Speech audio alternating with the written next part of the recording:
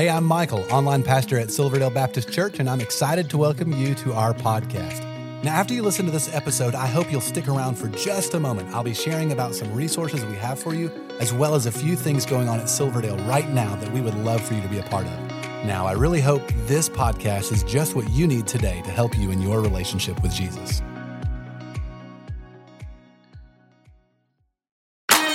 God wants you to experience His victory. Do you believe God can give you victory? We just finished, our 25th year, 24, as you guys were just telling me, we're talking more about that in a minute, but 25th year of the Wild Game Dinner here. So quarter of a century. Have you been at all of those? Oh, yeah. Every one of them? Yep. Wow. Helped start it back in the late 90s, and a couple of guys, myself and Robbie Taylor and Tony Bateman, and me and Robbie used to help at Bayside. Bayside started theirs about a year before us, and 2 years, I guess, and we went and helped them do it. And Robbie and I looked at each other and said, man, we need to be doing this at our church. Yeah. And so we decided to do it then and brought Tony in to help us, and that was the first Wild Game Dinner committee, if you will. Wow. And we did it that year, and actually Tom Watson, who was the minister of music at Bayside, was our first speaker. And we did it in our lower gym, had 225 guys there, and we ate, and me and Zach were talking a little bit before getting ready for this, it was small enough then we could do some special stuff. Everybody got a quail that first year. Oh, so wow. we were talking about picking the shot out of the quail because, there was things like that as a 7-year-old back in those days, he got to remember. So yeah, and so for those who don't know, this year our pastor went before the Lord, prayed about a theme for the year, and the year is 2023, a year of victory. So for this project, we're looking for those victory stories to talk about what God is doing. Certainly not to pat ourselves on the back, but to talk about what God is doing, share those victory stories. And the Wild Game Dinner this past weekend certainly is one of those victory stories. We'll talk more about that specifically in just a minute. But I love how this is beginning, just talking about some of the history and the background of it, because a lot of people don't know why we do this, how long we've been doing this. It hasn't always been just like it is now. It's been a lot of blood, sweat, and tears, so to speak, to get to this point. How cool to think from 25 years ago, did you say 250? 225. 225, pick and shot out of them to, over 2,000 men here this weekend at multiple sites. And God ddid great things. God did great things. But before we get into all that, I'd love to hear a little bit of the background, a little bit. So, you shared about Bayside, that's what prompted you to get into this. But what has God been doing in your heart to keep this thing going for so long and to keep doing this? So, what I would tell you from the start, it was, I've been a hunter and a fisherman and an outdoorsman my whole life, ever since I can remember as a kid. And I've brought my boys up in the outdoors too. They've hunted and fished with me, more hunting than anything, but, we've always been outside. And, there's probably some times in my younger years, my young married years, and when I was a new dad, that I was more focused on what I was doing outside than what I needed to be doing inside and what I needed to be doing as a godly man.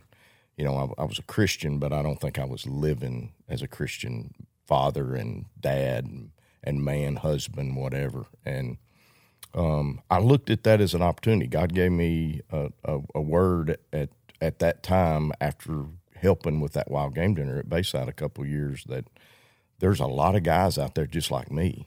There's a lot of guys out there that won't come into a church, won't darken the doors without an opportunity like this in front of them. For whatever reason, whether they either don't know, have had a bad experience, whatever. So we decided to do the Wild Game Dinner. Thought it would be an opportunity to bring men to Christ and to help get them started in church. And if the dad will come to church, he's going to bring his wife. He's going to bring his kids. So that was the vision. That's why we still do it today. That's why you began, and that's why it's still going. Yeah, I love that. Exactly. I love that. And you've done this your whole life. You've kind of grown. 7, is that what you said? When you depending on time of year, I think it might have been 6 when we did the first one.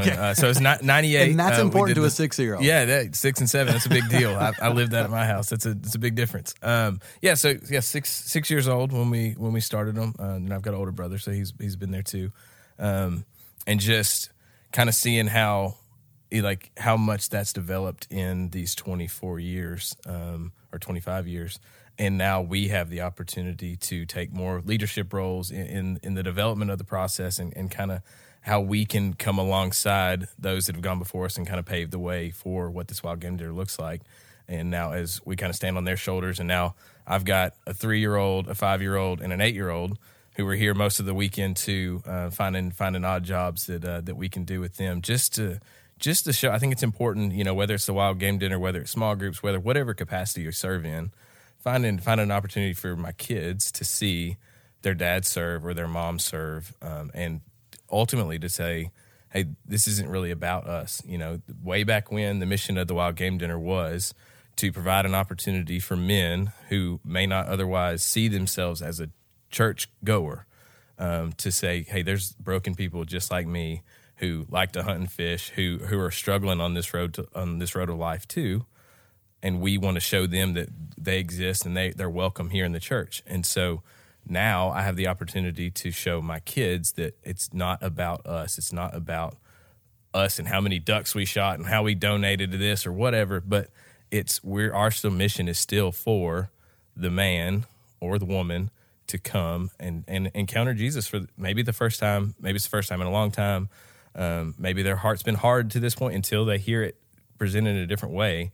But we're doing everything we can to make Silverdale the most inclusive place for them to come for these 3 or 4 hours so that we give them the best opportunity to hear the gospel, whether first time, second time, whatever, but that they can have the opportunity to leave a changed person. I love that. And so your kids, your brother, families, multi-generational have been involved in this thing. For you growing up, you don't ever remember a time not doing this with your dad. So, can you think back on just being a kid, running around here and doing all that, and remember any kind of fun stories? I'm kind of putting you on the spot, and knows an acceptable answer to that. Oh, no, for sure. So way back when there was a smaller team and a lot of work, we used to stay all night at the church. And I remember it was a big deal when the adults left us here one night. We were old enough we could stay and man the church and do some things, and it was more kind of like a lock-in, right? With no adult supervision. With no adult supervision. We won't discuss the age, but we were here unknowingly. The alarm had been set at the church, and you know who gets called when the alarm goes off at the church? Pastor Tony apparently gets called when the alarm gets set off at the church.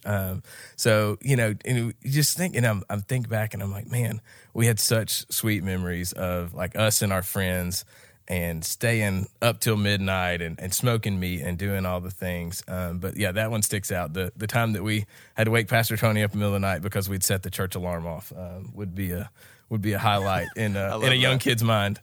I love that. Not a highlight for me. But it is cool. Now, all of us are dads. You've seen your kids grow up in this. I've seen my son grow up in this. And so somebody sent a picture to my wife of Nathan when he was a little boy, all decked out in camo, which I don't even know where he got it because we don't hunt. He had it, hat and everything. But I love to camp. I love outdoor cooking. That's sort of my scene. Canoeing, hiking, those are the things that I enjoy. Never been into hunting. Love the meat though, so any opportunity I get it. So, but Nathan grew up in that, and he has just been here every year to now Saturday, seeing him out with the men, decked out in Tony Bateman's shoes and yellow rain gear. I said, man, where did you get those shoes? He said, Tony Bateman's got big feet, Dad.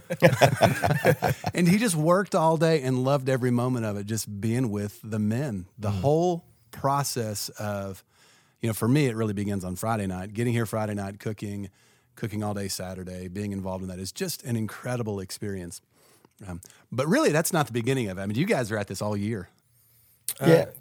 I think a lot of preparation, a lot of prayer, especially probably the last I don't know, 10, 15 years, that became more of a focus. And I think that's where we've seen the dinner really grow. And I think God's honored that, and that's proof of this weekend. But, to your point with volunteers this weekend, I mean, we had an enormous amount. And I think we're starting to see they get to witness and experience community while they're here on Friday night or whether they're here on Saturday. I mean, we rolled 5,000 meatballs Friday night. It takes a hand rolled, and that's huge. It's amazing. I mean, 1,000 pounds of potatoes were washed and wrapped. I talked to one guy that did that, and I talked to him and his wife on Sunday. And he said, when he got home, he said, "Heather, I do not want to see a potato in our house for a long time." See, people don't realize that piece of it, and we always need meat. And as people start to learn that, and people will start reaching out and calling. But there's also years, and I'll tell a story about that a little bit and share with you. Zach was driving. I do remember that because he was in his truck, and an old buddy of mine called. We had been gauging what we had meat-wise. We were about 3 weeks out from the wild game dinner, and we were short, significantly short. And that was when the dinner was growing from 500, 600, 700 up into the 1,000 or more. And so we just started praying. And out of the blue, a guy I hadn't talked to in years, he's actually a friend of one of my older brothers, hunted with him, and he called and he said, "I hear you do this wild game dinner at Silverdale." And I said, "Yeah, I do." And he said, "I'm moving, and I got 2 freezers full of meat." He said, "Would you like to have it?" Oh, wow. And so, yeah, man, we'd love to have it. And so me and Zach show up in a truck. We had to make a second. We couldn't put it all in 2 pickup truck beds. I mean, so I joke with guys about the fishes and the loaves, but that's literally us every year. This past Wednesday night when we lay meat out, we were 165 pounds shy on burger. Huh.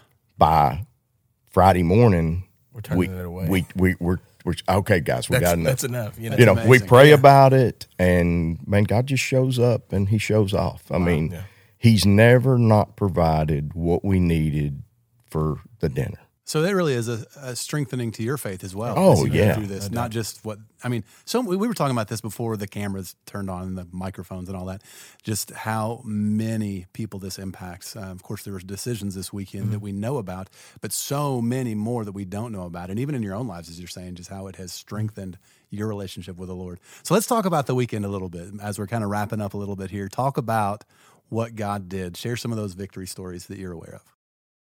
So just off the top, we had the opportunity. We got 3 campuses now. So we do a Bonnie Oaks, a Creekside, and a North Ottawa. Had the opportunity to feed over 2,000 men. We had well over 150 volunteers that showed up to help with that. And then I don't even know how many ladies there were. There were so many ladies here serving this weekend. I think they were running out of jobs. It was a beautiful thing to see the ladies come and serve the men, just like we go and serve them at their largest event with the Eliminate. So volunteer wise and just feeding wise. But the greatest news of all is 216 men decided on Saturday between all the 3 campuses that they were going to follow Jesus. That's amazing. A whole host of recommitments too, but 216 men for the first time accepted Jesus as their Lord and Savior.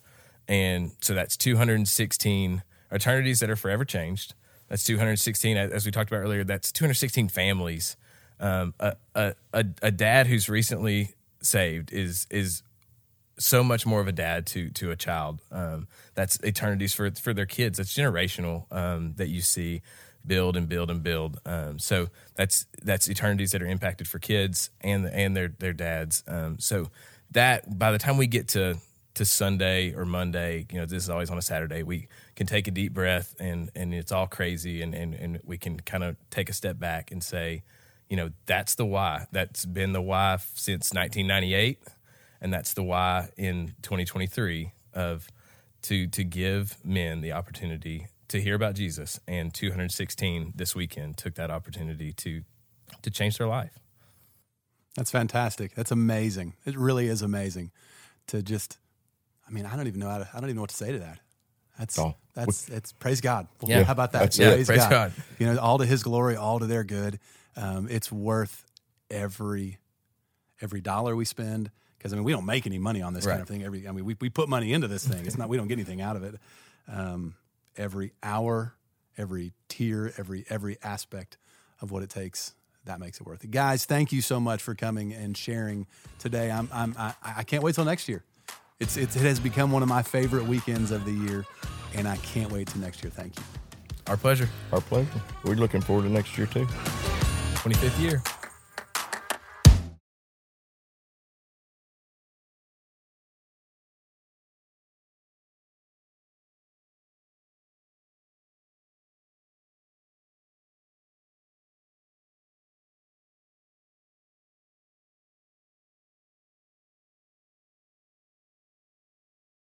Well, I hope this was helpful to you. If while listening you realized you need to take the next step in your relationship with Jesus, we would love to help you with that.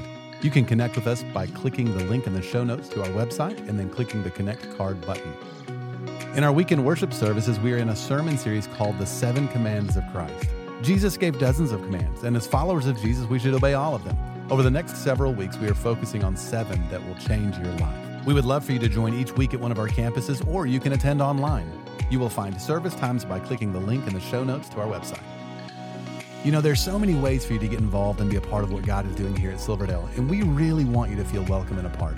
So please, stay connected. Be sure to like and follow us on the different social media accounts. You'll find all the links in the show notes of this episode. And lastly, help us spread the word about this podcast. Take a moment to share this episode with your family and friends. Again, we appreciate you listening and hope you will join us again next time.